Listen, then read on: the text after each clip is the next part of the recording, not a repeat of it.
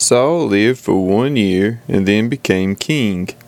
And when he had reigned for 2 years over Israel, Saul chose 3,000 men of Israel. 2,000 were with Saul in Michmash and the hill country of Bethel, and 1,000 were with Jonathan in Gibeah of Benjamin. The rest of the people he sent home, every man to his tent. Jonathan defeated the garrison of the Philistines that was at Geba, and the Philistines heard of it. And Saul blew the trumpet throughout all the land, saying, Let the Hebrews hear. And all Israel heard it said that Saul had defeated the garrison of the Philistines, and also that Israel had become a stench to the Philistines. And the people were called out to join Saul at Gilgal. And the Philistines mustered to fight with Israel 30,000 chariots and 6,000 horsemen and troops like the sand on the seashore in multitude. They came up and encamped in Michmash to the east of Bethaven. When the men of Israel saw that they were in trouble, for the people were hard pressed, the people hid themselves in caves and in holes and in rocks and in tombs and in cisterns. And some Hebrews crossed the fords of the Jordan to the land of Gad and Gilead. Saul was still at Gilgal, and all the people followed him trembling.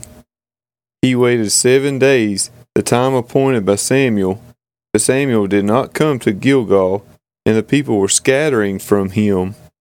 So Saul said, Bring the burnt offering here to me, and the peace offerings. And he offered the burnt offering. As soon as he had finished offering the burnt offering, behold, Samuel came.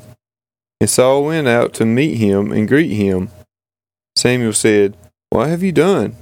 And Saul said, When I saw that the people were scattering from me, and that you did not come within the days appointed, and that the Philistines had mustered at Michmash, I said, Now the Philistines will come down against me at Gilgal, and I have not sought the favor of the Lord.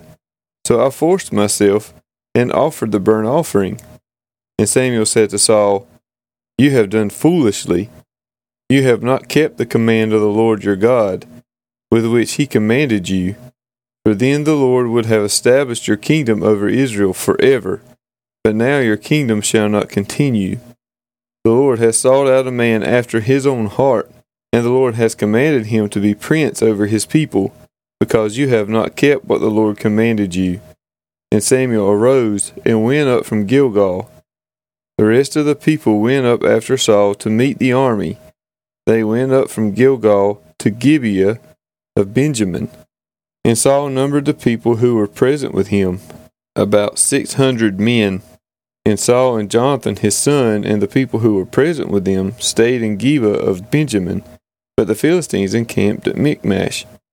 And raiders came out of the camp of the Philistines in 3 companies. One company turned toward Ophrah to the land of Shul. Another company turned toward Bethhoron, and another company turned toward the border that looks down on the valley of Zeboim toward the wilderness.